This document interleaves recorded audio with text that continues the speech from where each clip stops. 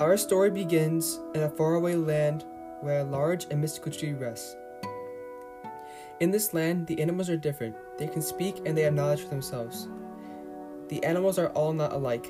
Each species is different, but they are all captivating and beautiful. The surrounding area is a forest, and at the center is a large and incredible tree. There, animals gather from all over the forest to meet and do things. However, within these lands, there are animals who aren't like the others, those who seek evil and malice. These animals test the idea of peace and mutual friendship within the forest. You take a look at this when a coyote and a hen meet to decide a friendship. The coyote and hen come from different backgrounds, and you will see the tricks the coyote pulls for false trust. This story will teach you life lessons and give you the full understanding and meaning of trust.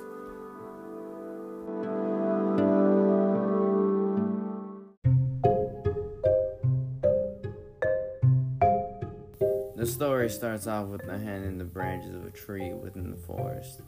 When the coyote visits and tells the hen he has good news. This news was that the coyotes and hens have made peace and become friends recently. He then offers the hen a hug as a sign of their newfound friendship. The hen questions the coyote and asks where was the peace treaty done, and the fox responds, in the hunting grounds on the other side of the mountains, while urging the hen to hurry up and celebrate the newfound peace. She then questions him again, and he swears he is being honest once more. She then tells the coyote he might be telling the truth and that she'll be coming down, when she tells the coyote that the dog is coming to celebrate with them as the coyote has made peace with him as well.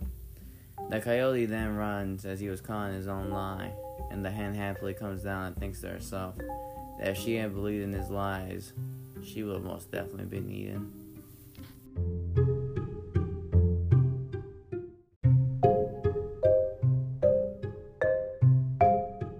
This story is significant to our Indigenous group in many ways. It shows an important message of never trusting someone that tried to hurt you before. This is important for our Indigenous people because it shows them to stay focused and never believe somebody who did something bad to you before. Even though the story is about animals, things like this can still happen to humans as well. This is why our story is very significant to our Indigenous people and people in general.